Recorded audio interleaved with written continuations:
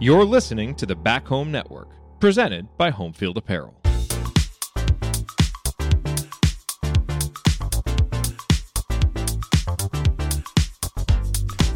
Welcome back to the NIL Hotline. Galen Clavio joining you here. No Olivia today. We'll have Olivia back soon, probably tomorrow, maybe the next day. Took a little hiatus this past week as we were wrapping up some other work projects, but it's great to be back. Got a quick episode for you today. Going to talk through some NIL headlines, and we're going to save the big news that came out this week, which is that Missouri law. If you haven't heard about the Missouri law, you should go check it out.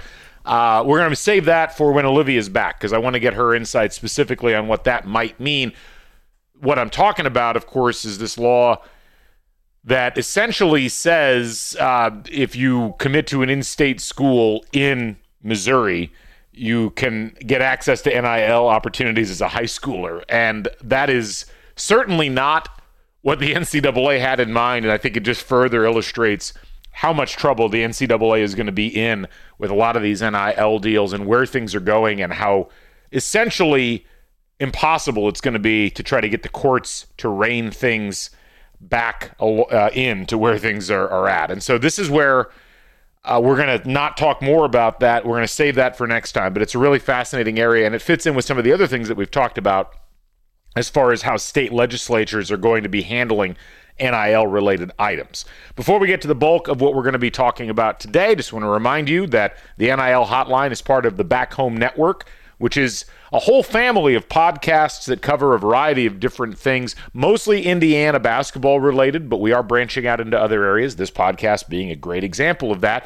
We are brought to you by Homefield Apparel. Homefield Apparel, if you are a college sports fan at all, doesn't matter what team, doesn't matter what level, you're probably going to find like 10 or 15 things that you will enjoy wearing at homefieldapparel.com. They have the finest college fabrics and fashions, just all kinds of things. Everything from t-shirts to long sleeves to three-quarters to hoodies to joggers. They've got track jackets, just a little bit of everything out there. And I would highly recommend you check them out. Use the code HOME, H-O-M-E, 15% off your first order. Also follow them on Instagram. Some great content there. You can see what they are offering. They're doing a lot of product refreshes right now. So new content, new apparel for Minnesota, for Wisconsin, for some West Coast schools. Just a lot of really cool looking stuff. So check them out, homefieldapparel.com. Proud sponsor of the Back Home Network. Let's talk through some of the headlines going on right now in the name, image, and likeness business. One that caught my eye, this was a report that came out of Pennsylvania over the course of the last couple of days, and this was courtesy of ABC 27 and Ali Barubi, one of the reporters there, talking about NIL and Penn State and essentially how everything is coming together in terms of the money that they're coming up with and the businesses that they are connecting with. And I think this is a really important part of NIL that sometimes we haven't talked about too much. A lot of our focus as fans or observers or analysts of college sports have really focused on big name donors. You know, who's like there was a story that I'll talk about here in a minute about a former NFL player who's giving a lot of money to his alma mater specifically for NIL opportunities. And those tend to be the attention-grabbing parts of the financial side of NIL. But also important is the smaller businesses, the mid-level businesses in the cultural spectrum of an athletic department giving money that can be used in a variety of different ways and connecting that money directly to NIL Collective. So this Penn State piece, which I'll link in the show notes, is essentially Penn State's NIL Collective for football, which is Lions Legacy Club, going around and partnering with a bunch of local businesses. So for instance, as this report indicates, they announced a multi-year seven-figure deal with a business in Mechanicsburg, Pennsylvania called West Shore Homes, and then another one with a company called Inch & Company, which is a real estate developer out of York, Pennsylvania. And so all of these are essentially deals that are brokered through the NIL Collective, which then allows the NIL Collective to turn around and set up NIL deals with athletes that are looking for them. And, there's some other interesting elements of all of this. You're seeing some nonprofit companies as well, and this is something we've talked about a little bit here within the Indiana space, where there's two primary collectives. There's Hoosiers Connect, which is more of the for-profit one, and then there's the nonprofit one, which is Hoosiers for Good. You see a similar thing developing with Penn State football, as that particular club. There was an event they talked about with football players partnering with an animal shelter in Center County, Pennsylvania, which raised $8,100 for that organization. And so as you think about NIL, the reason I wanted to bring this piece up is it's very easy to get caught up in the big names and the big financial elements.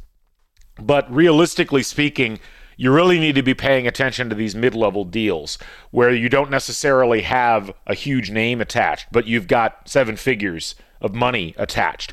All of that coming together is what provides an athletic department, maybe not directly, but definitely indirectly, and its athletes with the NIL connections they need to give athletes that are looking for opportunities and looking for money through NIL the opportunities that they can take advantage of. And so I think across the board, if you're listening to this and the sports or athletics team that you follow if you're not seeing a lot of stories along those lines where local businesses are partnering with the NIL collective specifically, you might have a little bit of a problem with your NIL collective. And this is where I think from a managerial perspective, a lot of athletic departments and the connected NIL collectives, or the people that are managing the NIL collectives, like there has to be some level of not just coordination, but higher level management and understanding, all right, how do we take these businesses and these donors and their money and translate it into what's going to work best for the athletes? It's a really fascinating landscape, and it's one that, I think some schools had a plan when they went in and are starting to do really well with it. I think Penn State, a great example. And, Penn State has an advantage. A former colleague of mine, a guy actually was in graduate school with Pat Kraft as their athletic director. And, Pat's a really interesting guy because he has worked in athletic departments for a while, but, he was the marketing director here at IU for a while. And then he was at Loyola, he was at Temple, he was the athletic director at Boston College, but he's a former football player. And so he's kind of got a sense of what both sides of that equation look like. And I think, not just Pat, but several other people in college athletics are smart enough to understand that, like, this is the reality. How do I communicate this to donors and businesses and say, all right, the rules are different now than they used to be. Here's how we set things up. Some schools don't have that brain trust and that infrastructure and people who kind of grasp what this next level of things is going to be. And that's going to be, I think, really interesting. And you're starting to see that even at schools where you wouldn't expect it to be that big of an issue. So there was a podcast that happened earlier this past week. It was the Roundball Barstool Sports podcast that Hunter Dickinson, the former Michigan basketball player and now a Kansas basketball player, gave. And he was talking about the reasons that he left Michigan. And one of the primary things that he mentioned was that at Michigan last year, he got not that much NIL money. He said he got less than six figures for the year, despite being the most highly or maybe easily identified player, and certainly the one that had the most national success in terms of recognition. Honestly, that is well below market value for a player of Hunter Dickinson's qualities. Whatever you think of him from a personality perspective, the guy's a really talented basketball player. And for him to come out and say, yeah, I played at Michigan and I got less than six figures. I mean, you're talking, I don't know what the number is, $80,000, $90,000. Like, for a guy that was as offensively efficient as he was, a guy that was used as much as Hunter Dickinson was, for him to only get that amount of money, to me, really indicates a problem with the way that Michigan has decided to handle NIL related to its basketball program. And this is something that I've talked about a little bit on other podcasts and when I've given talks on NIL. It's not just about the money and it's not just about the infrastructure, but for a lot of these schools, it's like, well, what are we actually going to spend the money on? And it's hard not to look at Michigan specifically, at least from the outside, and see a bit of a dichotomy developing. And I think you could see the same dichotomy talking about Penn State, who I was just referring to, who has a specific football collective. And yet they lost a promising young basketball coach in Micah Shrewsbury. He ends up leaving after, not quite unprecedented, but a really, really good run at Penn State this past year. Got them to the tournament, got them to the Big Ten championship game. He leaves to go to Notre Dame, despite what we heard was, a real effort by Penn State to keep him around. Why did he leave? I mean, you got to think one of the reasons is all the infrastructure financially for Penn State is set up around NIL money and opportunities for football. Do they really care about basketball at Penn State? I think the answer is probably no. Penn State has the largest living alumni base in the entire country, and they all care about football. They don't really care that much about basketball. It's nice when basketball wins, but if you've watched Penn State for a while, you know that that's just not that culturally relevant a sport. Same thing with Michigan. Michigan, last I checked, had the number one recruiting class in football. They have clearly looked at this situation and they said, you know what? We have a top 10 alumni base. We have a lot of wealthy alums and everybody cares about football. That's where we want to send our attention and our money. There doesn't seem to be as much of an effort right now to spend that money on basketball, which is kind of a shame because Michigan is certainly a much greater basketball brand than Penn State is from a historical perspective. They've won a national title. They've been to national title games. They had, the Fab Five. They have been a relevant part of the college basketball culture for a long time. And if all they could do was pull together sub six figures for the best and most recognized player on their team this last year, to me that indicates, at least from the outside, a bit of a cultural mismatch in terms of what they should be doing versus what they're willing to do in terms of money.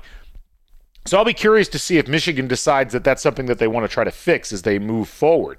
I think you could look at other schools, Indiana being one, Kansas being one, Kentucky being one, Duke certainly is in this mix, North Carolina, where basketball is the dominant cultural element of the sports scene there.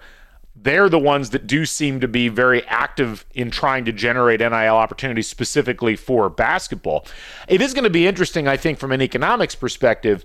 Do you have to choose as you move forward? Is there really going to be enough money in the kitty to say, you know what, we can fully fund our NIL for basketball versus we're going to fully fund our NIL for football? And, you are going to see, I think, some separation between the haves and the have-nots if it isn't possible to balance those scales. But I'd also say that, for all the people who have expressed concern about the long-term implications of that and, oh gosh, you're going to have, more disparities, I think the disparities are honestly going to be about the same. One of the things I've always argued with name, image, and likeness and that money coming into the mix is that it's probably not going to significantly change the power structures. It might actually allow certain schools to be a little bit better at things than they have been because they're suddenly spending money in an open marketplace as opposed to potentially not being as effective spending money in the hidden marketplace that existed, when athletes were getting paid to attend schools, but it wasn't public knowledge. It wasn't supposed to be something that you did. So I am curious with some of the schools that are out there, are they able to utilize this to marshal their forces and become more competitive on the recruiting trail? And exactly what do the schools that were in the positions of dominance do as a result of that? And then how do you balance between the different sports? How much money will it actually take when the market finally settles down to be competitive in NIL opportunities across the board? And then what other factors start to play into the equation if you're an athlete that's either coming into college or already in college and looking to transfer? What is it that's going to make you pay attention and say, not only do I want to go there because of the NIL opportunities, I also want to go there because of what? The coaching, the facilities, the fans, like where do those other things fit into the equation? Last thing I'll mention as we run around the headlines here, I alluded to this a little bit earlier, but Andy Dalton, who I erroneously said was no longer in the NFL. He's actually technically still on an NFL roster. But Andy Dalton, he's in his 13th season. He's with the Carolina Panthers. He's an alum of Texas Christian, who, of course, had maybe the best season certainly in modern history of TCU, as you know, they make it to the college football playoff this past year. But Dalton announced that he was going to give money to every single one of TCU's 450-plus athletes. And it's interesting the way that he's doing this. He announced that he was doing so, and I'm quoting, this is a piece out of Bleacher Report by Francisco Rosa. I'll put this in the show notes. He's going to give money to all of the athletes on scholarship at TCU by using an app called NIL MyPay, which allows, and I'm quoting from the piece here, allows users to tip their favorite college athlete at any time in exchange for a signed digital collectible. So we're really talking about NFTs in this mix. And this is an area that we haven't talked about a whole lot yet in terms of the NIL space. But if you're not familiar with NFTs, you know, it's a weird area because it's kind of where the crypto and collectible spaces intersect in sports. And if you've heard of NBA Top Shot, that is an NFT marketplace where you're acquiring digital collectibles. This looked like it was going to be something that was going to become a big player in terms of the overall financial structure of fans and sports. And then when crypto took its big tumble, a lot of the attention on NFTs started to wane. I'm really curious to see what all happens here exactly, because the way that this is structured, this My NIL app, you know, and again, I'm quoting from the piece here, creates a profile for every athlete that's registered with the NCAA, cuts out any sort of go-between or booster. The company says that it keeps 4% of each transaction and the athletes retain 90%. So Dalton's decided that this is the methodology that he's going to utilize. I'm curious if he's got a stake in this company. I have a sneaking suspicion he probably does. But maybe he doesn't. But this is another interesting case of a guy with a lot of money who wants to essentially utilize both his money and his status to try to increase the possibility that all of the athletes at his particular institution, his alma mater, are able to benefit, and maybe that makes it a more attractive place to land. So something to keep an eye on as we move forward. I think we're going to see more things like that start to pop up. How long will they last? I don't know. We'll have to keep an eye on things to see how it goes. But just some interesting stuff going on. Anyway, I'll put that in the show notes. And if you've got questions, we got a couple of questions in. I'm going to save those for when Olivia is back and chatting with us.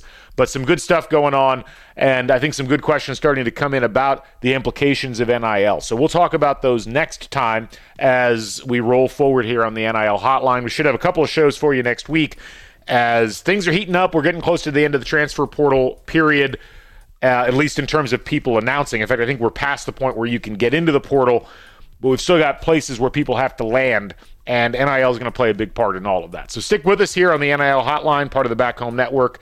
I'm Galen Clavio. We'll catch you folks on the flip side. So long, everybody.